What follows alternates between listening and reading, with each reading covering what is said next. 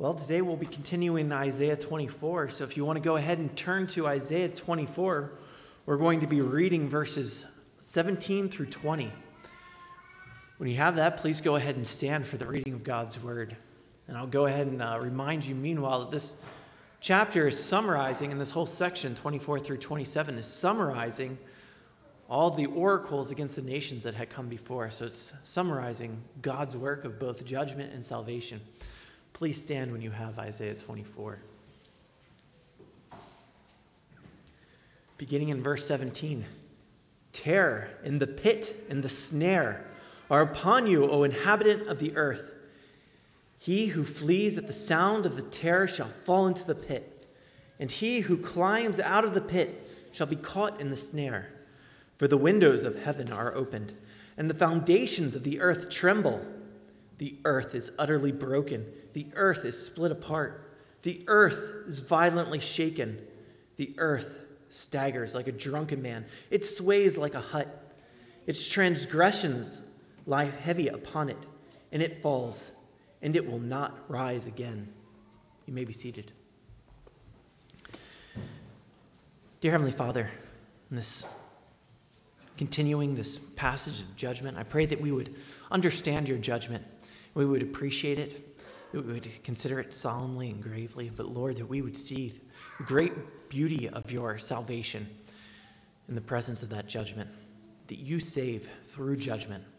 Lord, I pray that today we would fix our eyes on Jesus Christ, who saves from sin, who saves from death and damnation, and that we would find in him everything, and that we would find great joy and life in him. In Jesus' name, amen.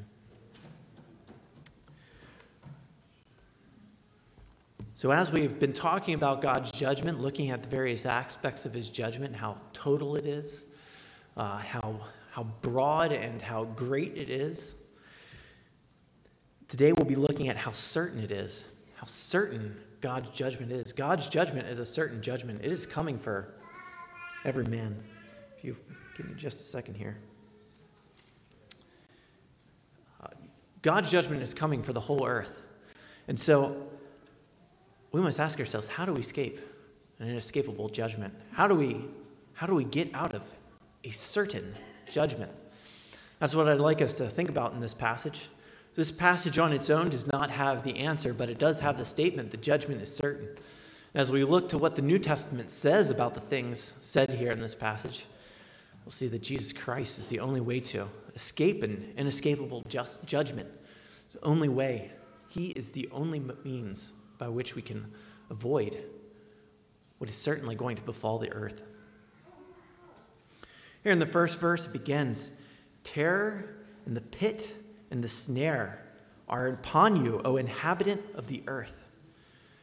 Terror and the pit and the snare. Now you have a footnote here, which I find very interesting because these sorts of things happen more often than they actually bother footnoting, so I find it interesting when they actually do choose to footnote it. But you'll see there that the Hebrew words for terror, pit, and snare sound alike.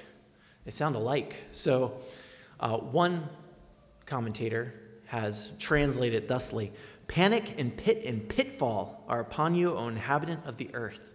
That's how you might imagine this being rendered if we were trying to focus on the alliteration rather than getting the exact meaning of each of the words.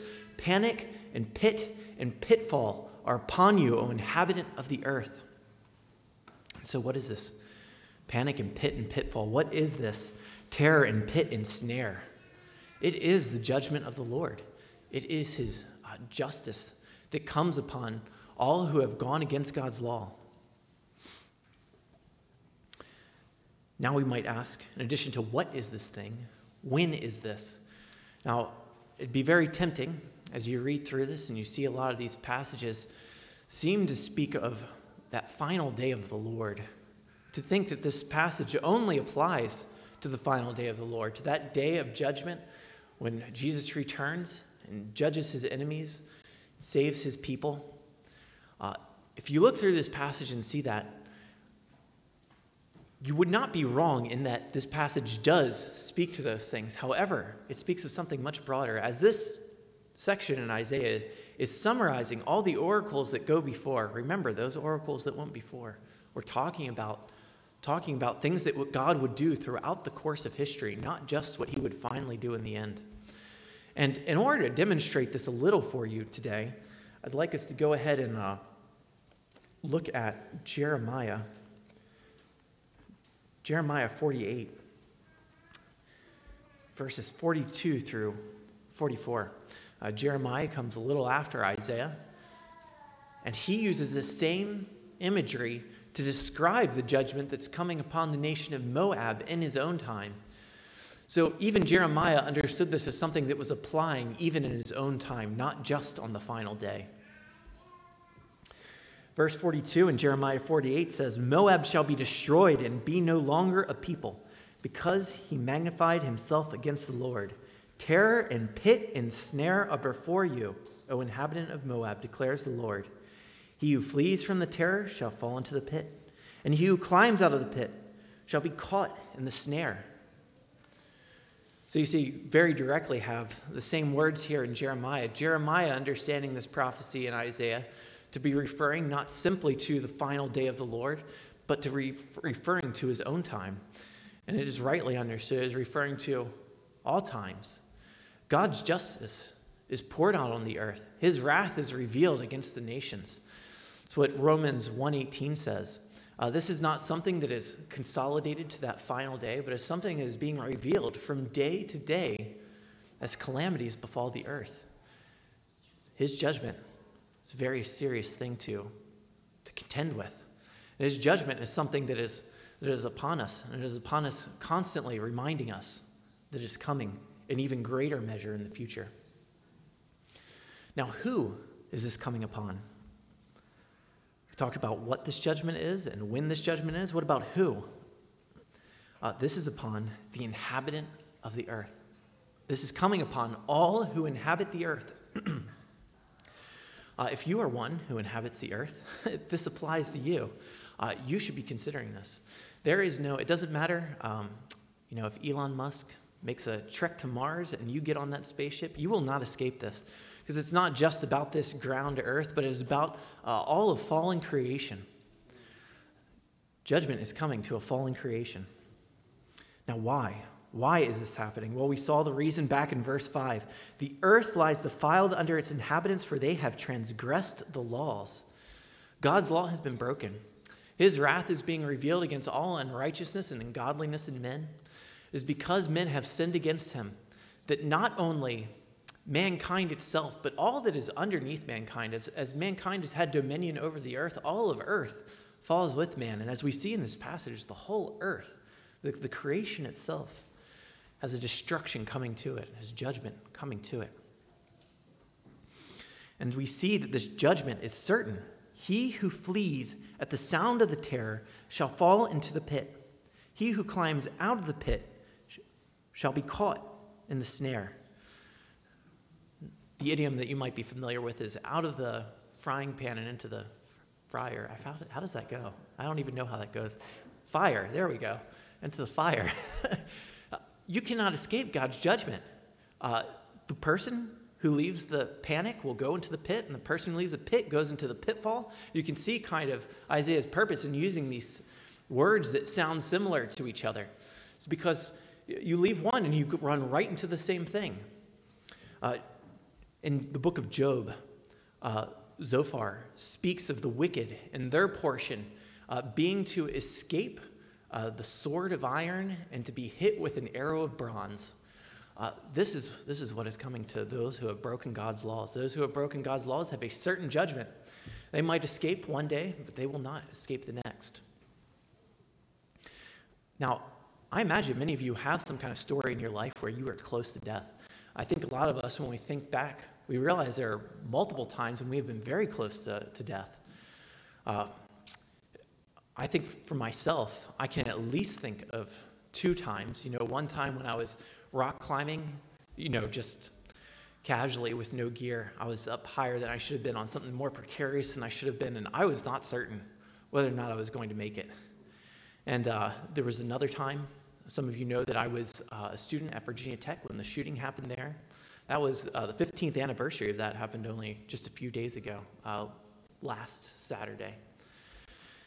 And if my classes had been on Tuesdays and Thursdays they had been on Mondays and Wednesdays instead of Tuesdays and Thursdays, I would have been sleeping in the hallway that the man chained up on either side and then went and murdered all the people in between.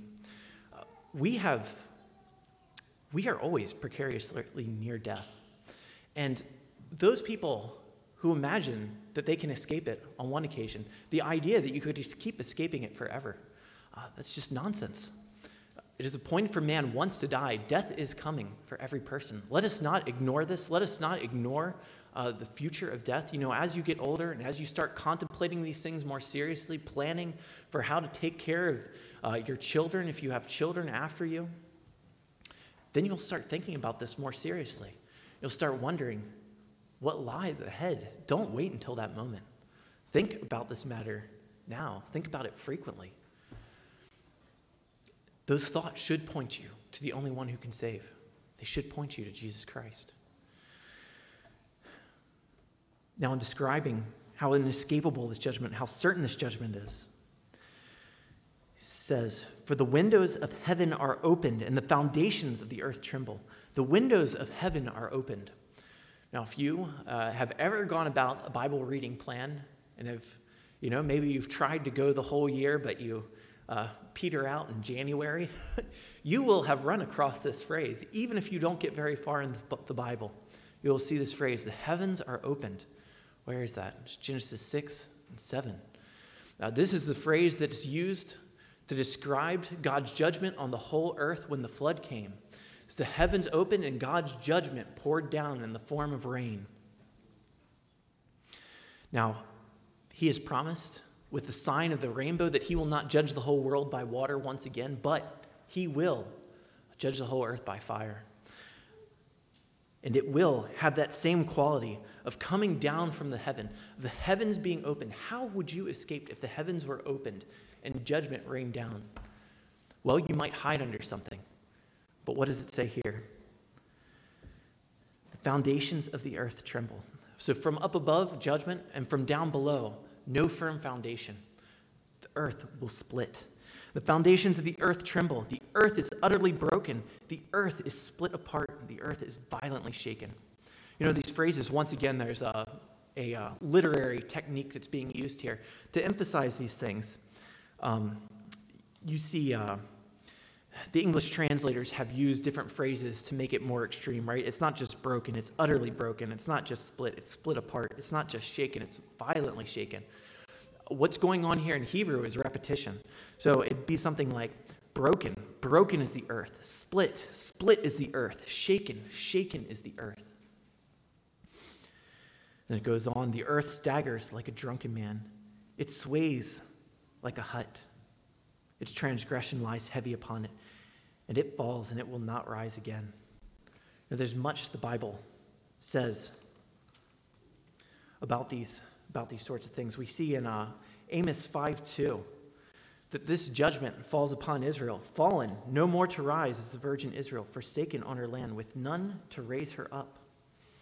The Bible says much about earthquakes demonstrating the judgment of God.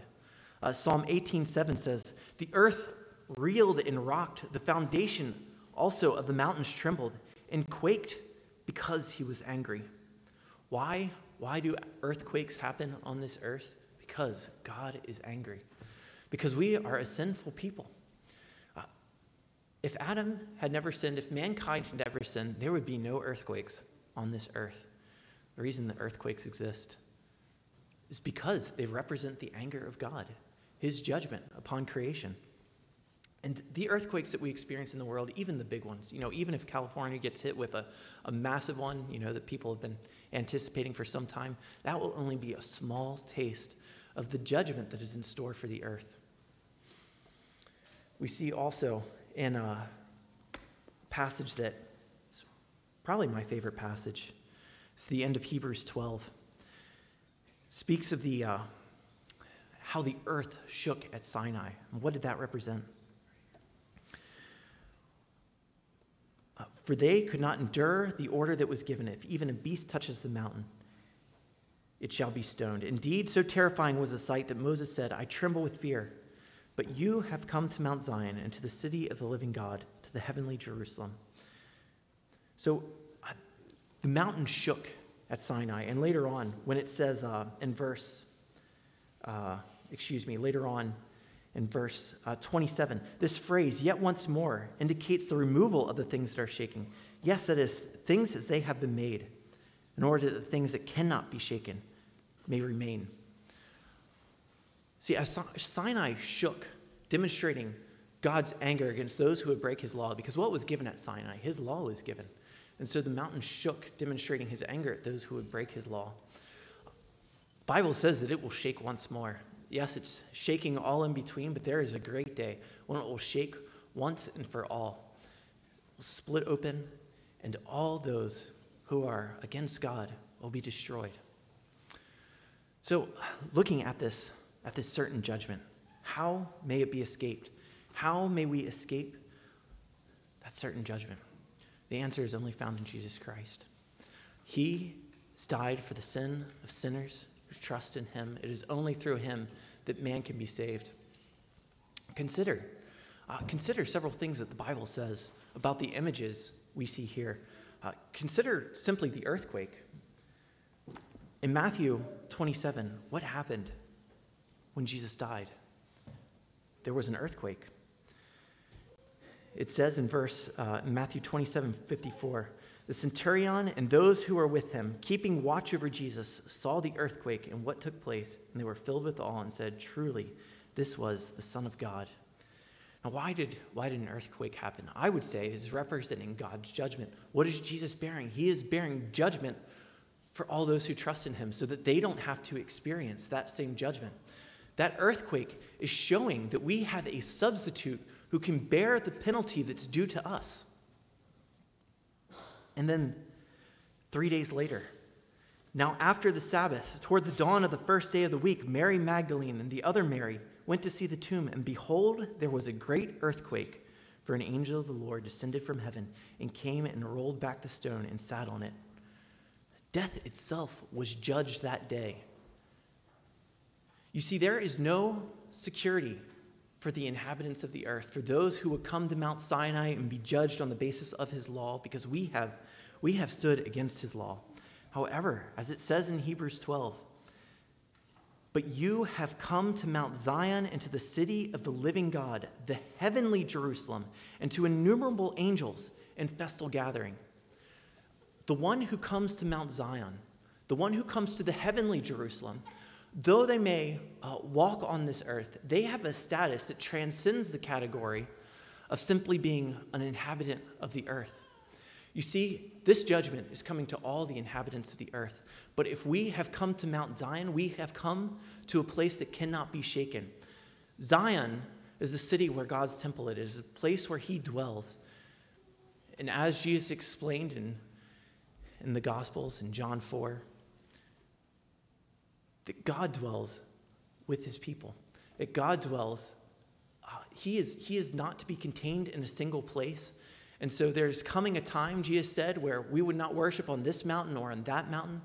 So where is Zion? Where is this place where God dwells? The New Testament explains that Christ, the express image of God, he dwells in us by means of his Holy Spirit. If we have trusted in him, if we have believed, he dwells with us. So we have come to that heavenly Zion. We have been removed from simply inhabitants of the earth if we trust in Jesus Christ. And consider the passages that have been preached in previous weeks from Ephesians 1:20, Ephesians 2:6, that talk about us being seated with Jesus Christ in the heavenly places. How does one escape the certain judgment that is coming to all the inhabitants of the earth? The answer is to be a citizen of heaven, is to be seated in the heavenly places with Jesus Christ. And it is in him, trusting in him, that we can have that status to be where he is, seated in those heavenly places. Now, we still dwell on this earth. We still experience calamities. But we can have a certain end.